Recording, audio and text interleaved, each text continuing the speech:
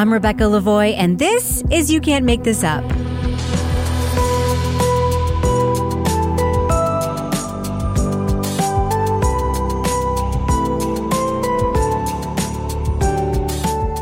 You Can't Make This Up is the podcast where we uncover the true stories behind your favorite Netflix documentaries and films. On today's episode, we take a look back at some of my favorite episodes from 2023 covering sports and pop culture. It is so hard to win on the PGA Tour. We're putting our whole life into this, and we're sacrificing a lot to go out there. You've got to be a little mad to live in this world. I could potentially grow up and get paid to be a mermaid. Oh my God, I'm a massive star, and I'm gay. Though surrounded by cameras, caddies, and other competitors, a professional golfer is all alone from the tee to the green. For members of the PGA, millions of dollars are on the line each weekend. But navigating the personal and professional hazards off the course are just as challenging. The Netflix series Full Swing follows a handful of golfers looking to claw their way up the leaderboard. With challenges both physical and mental, we see some fight for a win at a major, some looking for a chance to break out of the middle of the pack, and veterans in danger of falling off the tour and out of professional golf. In March, I talked to Full Swing executive producer Paul Martin about the dramatic twists and turns of last year's PGA Tour. But the biggest headlines had little to do with a clutch putt or a bad lie. It was a year of massive change for the sport.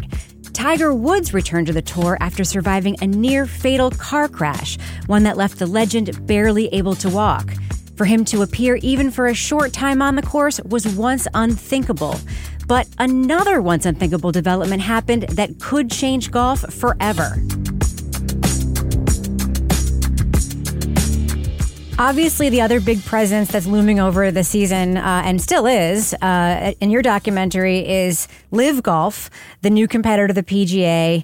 Players are being offered huge money just to play, but the league is financed by the Saudis, who have this terrible record on human rights. And what's interesting about what you show us is that this is a real opportunity for someone like Ian Poulter, who's no longer winning money on the PGA tournament, and he has, this lifestyle and this family that he's still trying to support. You're there for 5 days, packing your bags and leaving without getting a check. So working for free doesn't float my boat. I'm not traveling to the US Open because I'm not in the top 60 of the world rankings. I'm going to be here at home with my family, and there is the first LIV event down the road. Him framing it as a business decision and a monetary decision to go to LIV contrasted with someone like Dustin Johnson's decision to go to LIV. For me, it was playing less, making more money. Pretty simple. If someone offered anyone a job, doing the same thing they're already doing, but less time at the office, and they're going to pay them more, pretty sure you're going to take it. And something's wrong with you if you didn't. Can you talk about that a little bit? Because it seems less simple when you look at Dustin Johnson and looking at Ian Poulter. I mean, these are two very different players making this kind of decision, right? Yeah, and I think that it just comes down to the fact that everyone's different and everyone has a slightly different, everyone has a slightly different compass on things. And I think that, I think Dustin was very open about the reasons that he was going, and he didn't care what people thought. He genuinely believed in the reasons that he thought. Ian probably had a harder time. He was at a slightly different stage of his career.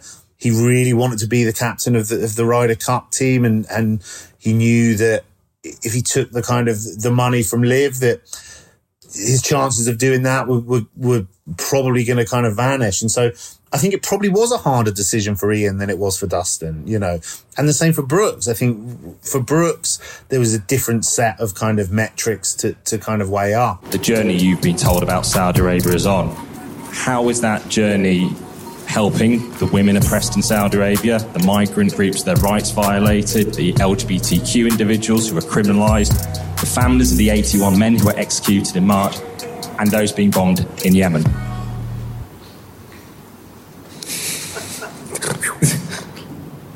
It's a really hard question to answer. We're just here to focus on the golf.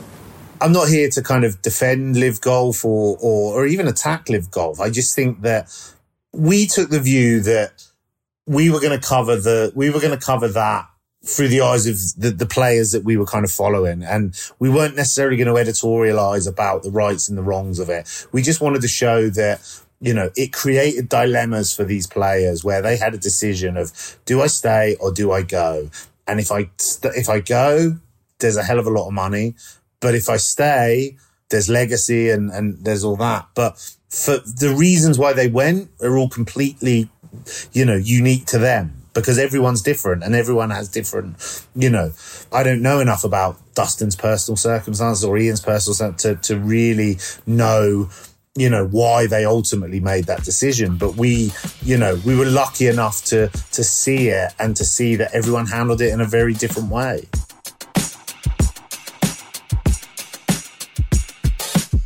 It's said that football is the ultimate team sport, but one player on every team is the greater among equals. The difference between victory and defeat lies on the shoulders of the quarterback. He must be an incredible athlete, a shrewd tactician, a leader among his squad, and be as big a superstar off the gridiron as he is on it.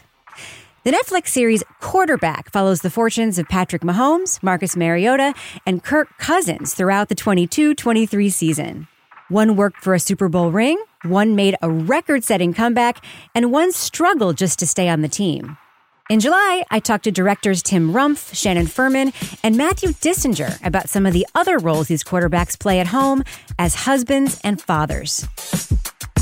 So, Shannon, we see one of the off-field, unofficial roles of the quarterback in Mariota's story as he and his wife try and find ways to become part of the Atlanta community.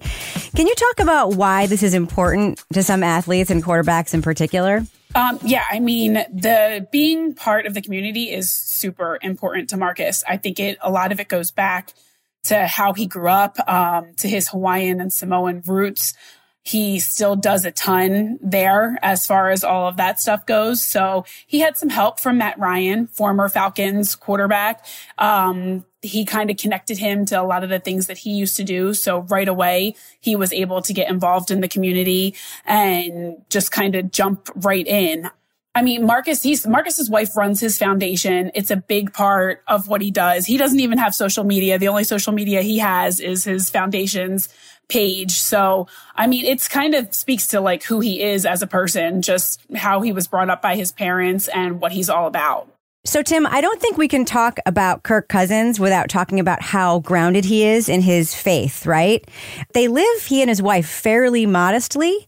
And I do wonder how much that sort of very kind of relatable life that they seem to live is grounded in his faith, because it does seem to infuse pretty much every aspect of his day, of his evening, and of just sort of the way that he is as a human being. Sure, absolutely. I think that's a big part of his character and who he is as a person. I know his dad is a pastor, and so that's how he was raised. And, giving back to the community and all that is a big part of it. One of the things that kind of jumped out at me too as well, arriving at his house, and obviously this is a person that's made a lot of money over his career. But I think he just has other things in his life that are important. I don't think he's a very flashy individual. So it really kind of fit him at the end of the day once I got to know him. If he lived in a massive mansion, that might almost feel a little out of place for Kirk Cousins as we get to see through these 8 episodes.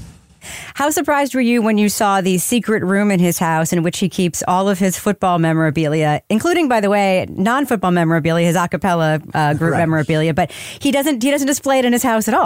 Exactly. That goes right back to that point where a typical athlete of his stature, what you'd expect for them to have this huge basement with their jerseys all over the place and kind of a shrine to themselves.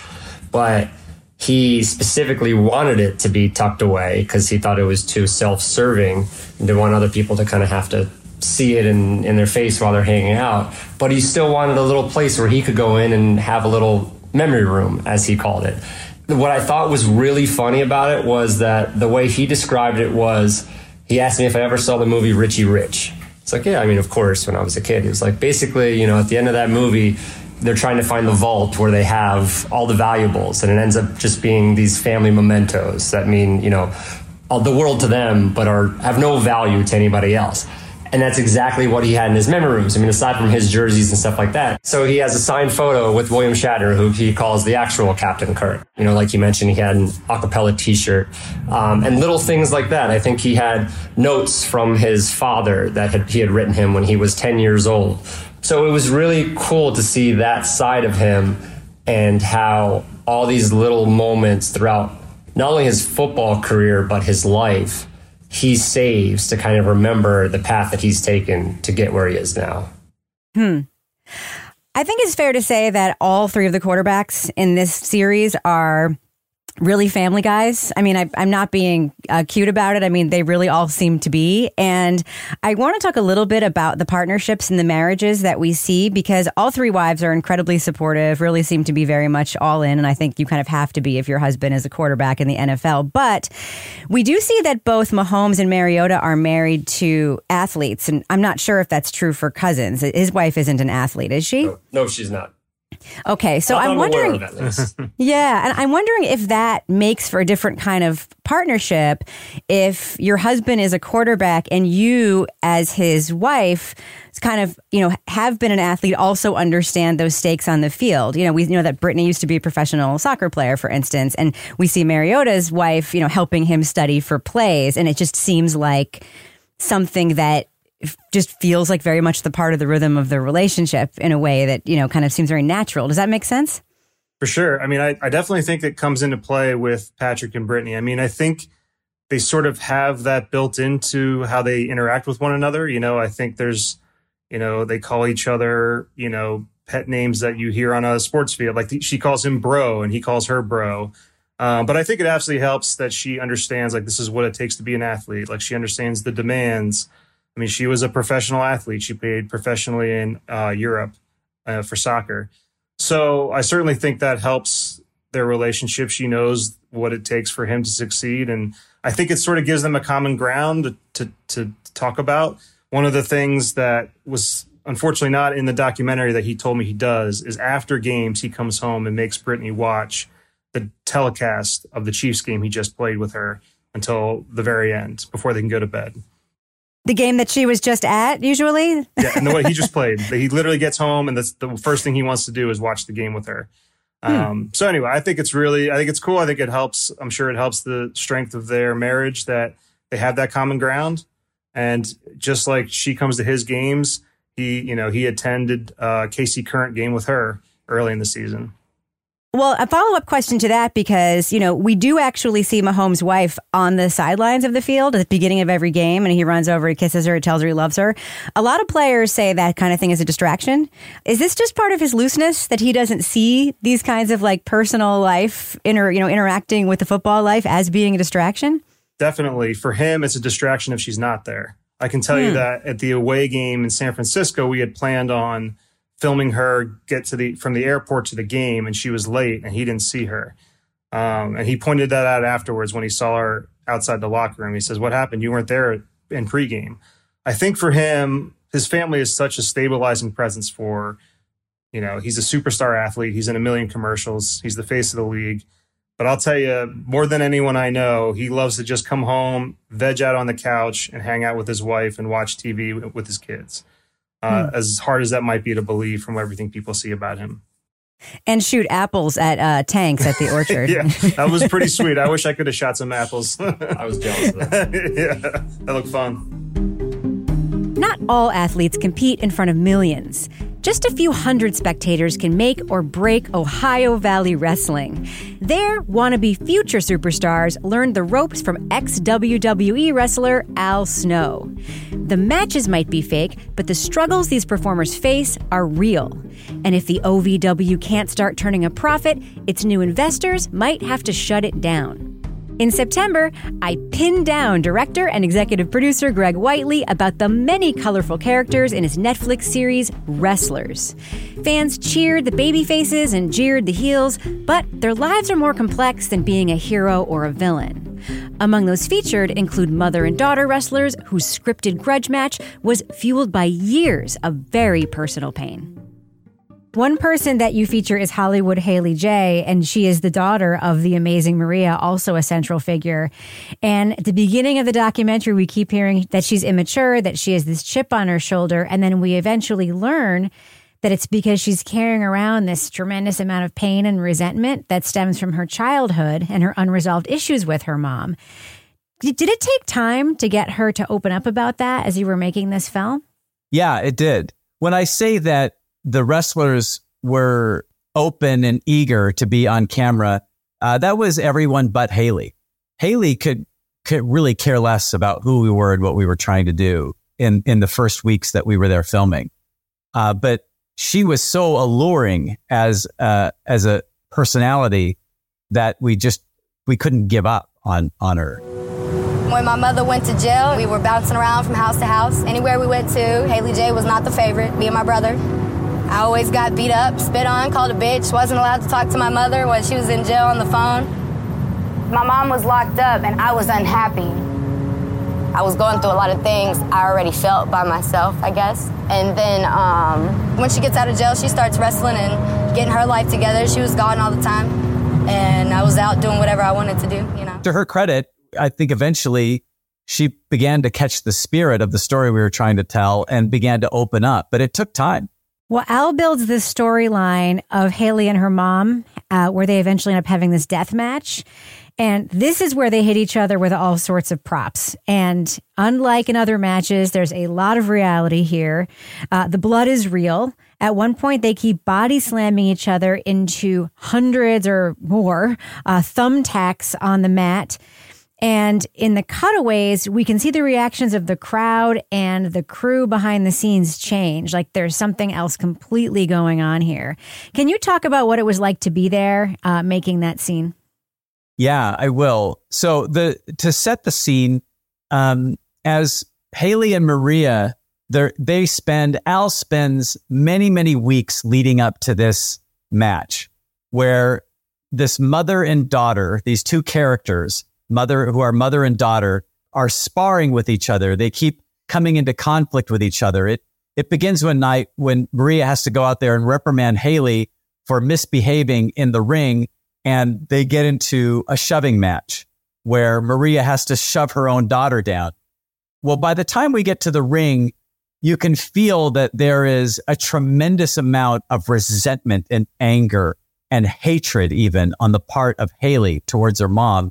And there's a huge amount of regret and guilt and remorse on the part of the mom.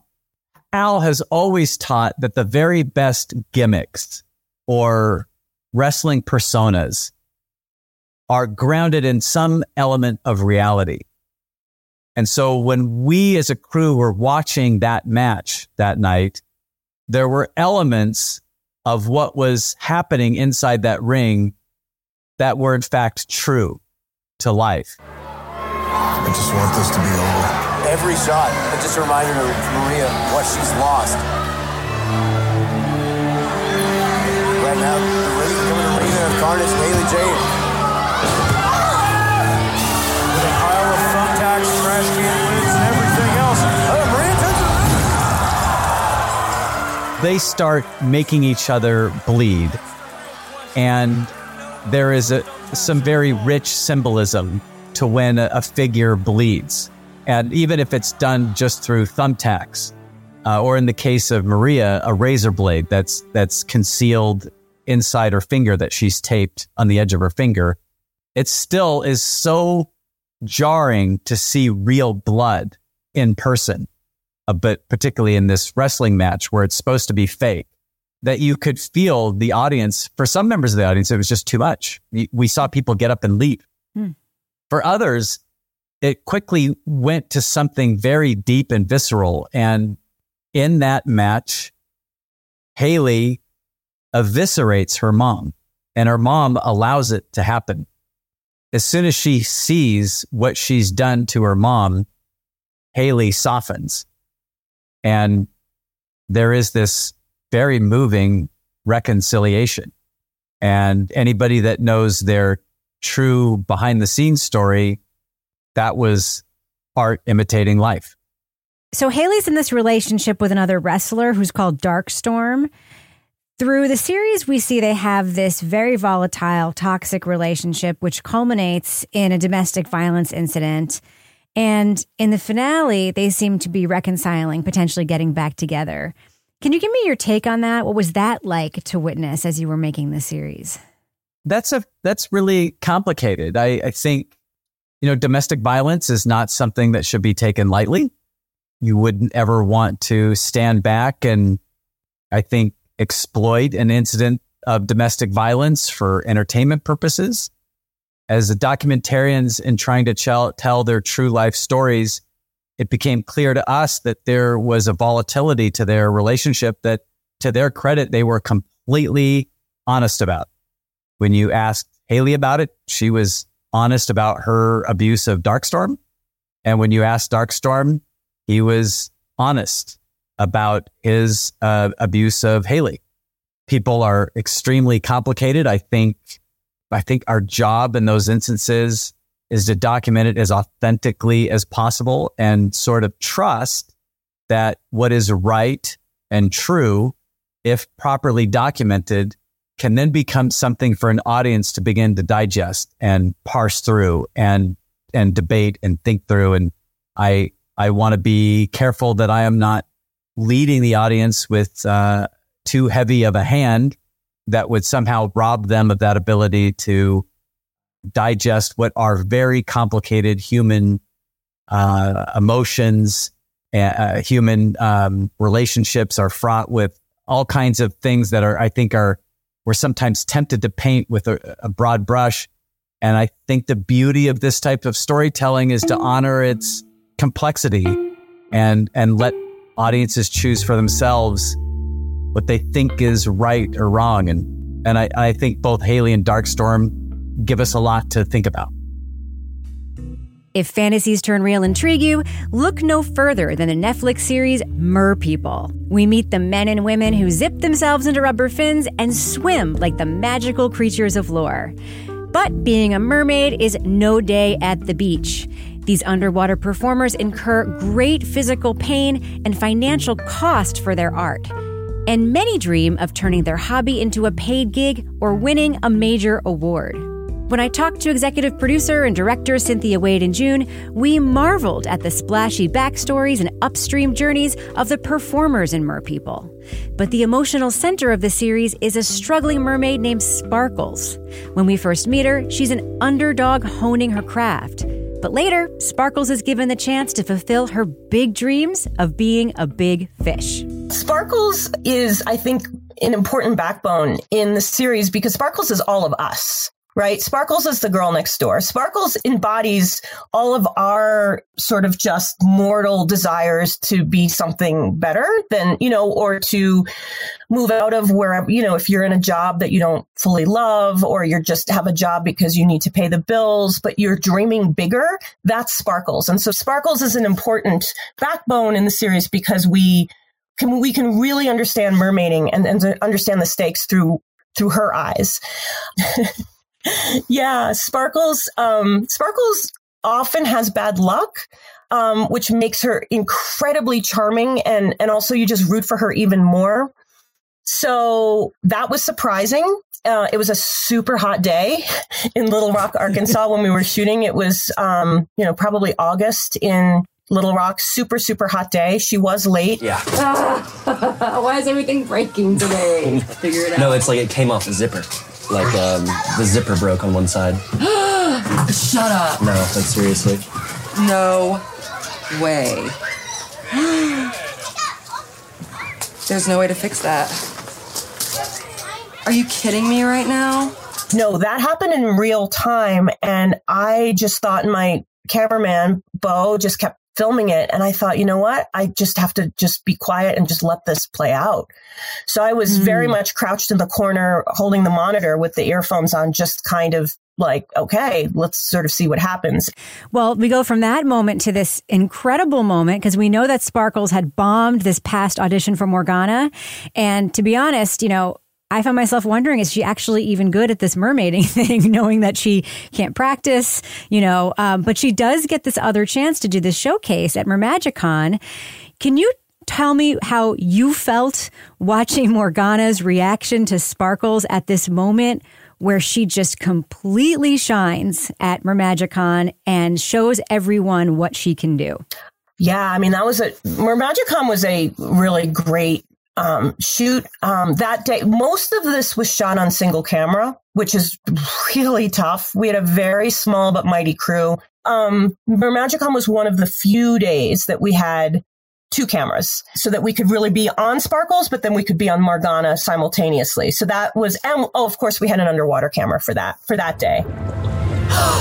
Sparkles! Oh my God! Look at how slow she is. Yes, beautiful slow. Oh, it's like she's in slow motion. It's fantastic.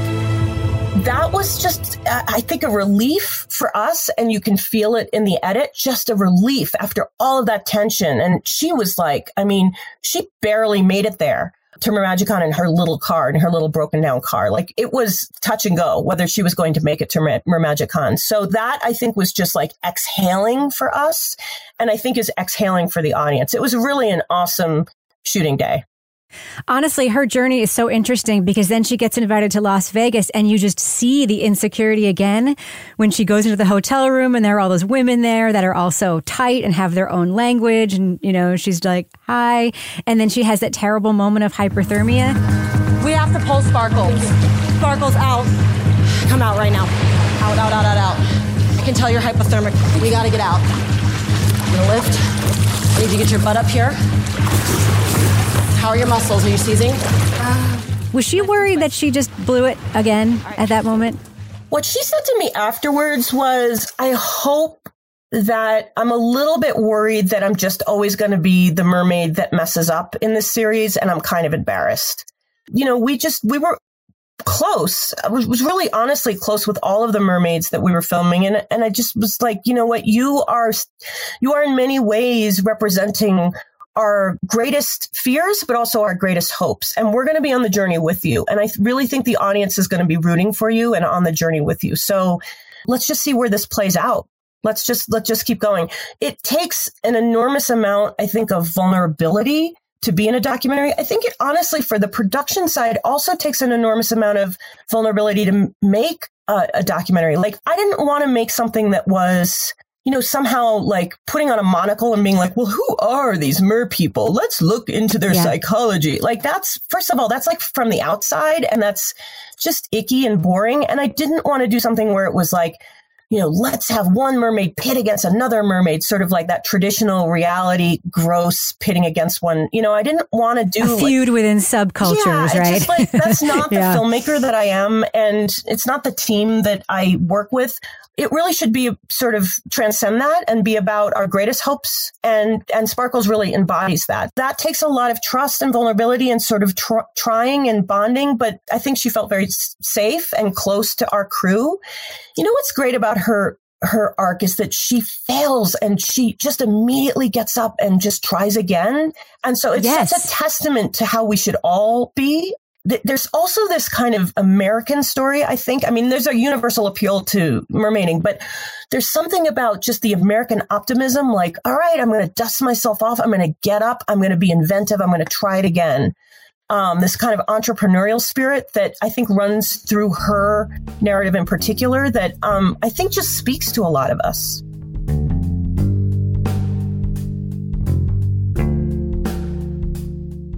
Classic videos, boyish good looks, hit after hit. For a short time in the 80s, they were the biggest band in the world. Andrew Ridgeley and George Michael created Wham! And over 4 years recorded some of the most iconic songs in pop music. And then it was over. In the Netflix documentary Wham!, we hear their story for the first time in George and Andrew's own words. How they met, how they created the songs, and what happened when one of them became a superstar and one of them faded from the spotlight. I interviewed producer Simon Halfin in July about the pair's creative partnership and lasting friendship. Often overshadowed by George Michael's solo career, we talked about the quality and impact of Wham's music. Even on the early demos, he has a great singing voice. Like, did people pay attention to that? Were they paying attention to his voice? Because he talks about himself as a producer. He obviously felt very strongly about being a songwriter. They had all this attention to detail about their look and image.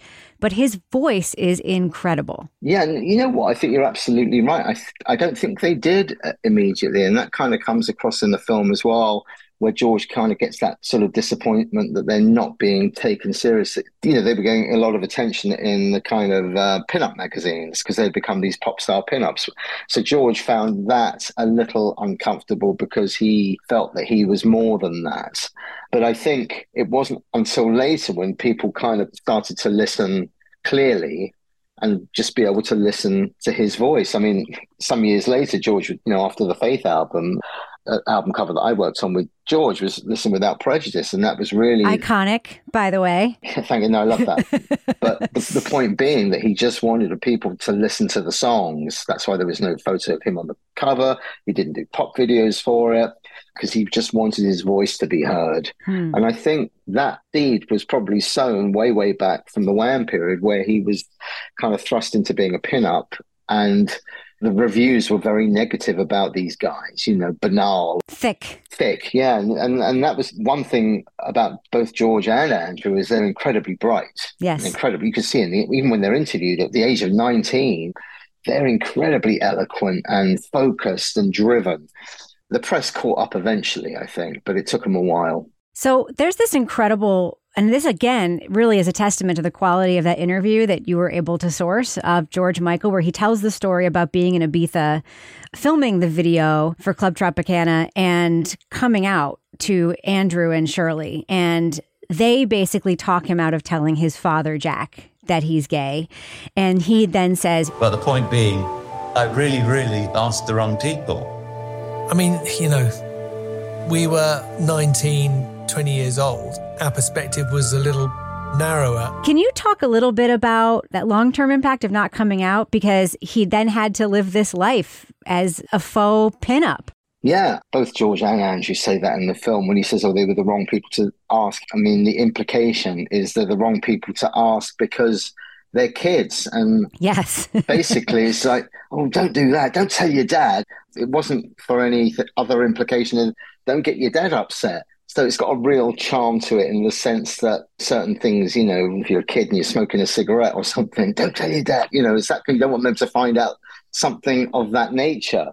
And I think, as George says, you know, he realized that was a missed opportunity. And, you know, it was a different time, the 80s, I think, in the way people perceived anyone that said they were gay. I remember George saying that one of his other concerns about telling his mum that he was gay was he didn't want her to be worried about AIDS because it was, you know, everywhere you looked in the papers, it was like the gay man's plague. It didn't make for happy reading, and it was an awful time for the gay community. And maybe there was some sort of comfort and security in being closeted, knowing you wouldn't have to expose his mum to that because he was ever so close with his mum. We see all these news clips where they're being asked about sex, and Andrew has all these, you know, tabloid news stories about being really promiscuous and being a party guy. Yeah. Was that image that he was sort of very happily, it seems, or like okay with being out there? Was he sort of playing cover a little bit for George, or was that just a side effect of that? I think that was definitely a side effect of that. I don't think that was intentional. I don't think he was trying to protect George by being Randy Andy. I think Andrew was out and about carousing quite a bit, so it was quite easy to focus on that. And George kind of was left to get on and do his own thing, really, in a more discreet fashion, perhaps. Yeah. So the documentary also touches on something really interesting, and that's this brief tension they had over songwriting when Andrew acknowledges that George's talent has surpassed him, and George feels that songwriting has become very important to him. Yeah. And we hear this conversation happens once. I think that's George's point of view. Yeah. Can you talk a little bit about that? Yeah. George really felt that he had that calling. That was his thing, was songwriting. George felt supremely confident in being able to deliver the promise of Wham's full potential by these songs and not having to sit there and wait for Andrew to kind of co-write or write half an album or whatever it would be. Right. You know, and Andrew, in fairness, you know, as uncomfortable as that conversation was, took it on the chin and saw the bigger picture and said, yeah, you know, listen, as he says, if I can be a part of this, then great. I don't want to in any way, though, diminish Andrew's contributions musically to the sound of Wham, though, because I feel like I listen to Wham and I listen to George Michael as a solo artist, and a lot of those genetics carry over. But Wham has this very singular, joyful club, and it feels like Andrew's production, his personality, that initial thing that brought them together very much makes their sound what it is. Oh, 100%. I think one of the other interesting things is Simon Napier Bell, who was their manager. He wasn't interviewed for the film because he didn't interview, but we had a great archive of him talking about George and Andrew from the time when he was managing them. And he said, contrary to what most people say, that Andrew had no part in Wham, it's totally the opposite. Wham was Andrew. And George, when he was younger, copied Andrew. It was Andrew and Andrew. The real Andrew and the fake one. And it was only as the process unfolded and the band went from success to success that George got that confidence himself.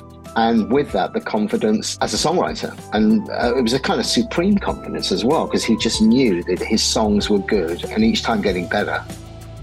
That's it for this week's episode. For more of my takes and favorites from 2023, check out my other podcast, Crime Writers On. Each week on that show, we break down the latest in true crime documentaries, TV shows, podcasts, and pop culture. If you like You Can't Make This Up, please rate and review this show and share it with your friends. Follow us on Apple Podcasts, Spotify, and wherever else you get your podcasts. And make sure to follow the show to stay tuned for all new episodes. Our music is by Kelly Mack at Netflix Music Lab. You Can't Make This Up is a production of Netflix. I'm Rebecca Lavoie. Thanks so much for listening.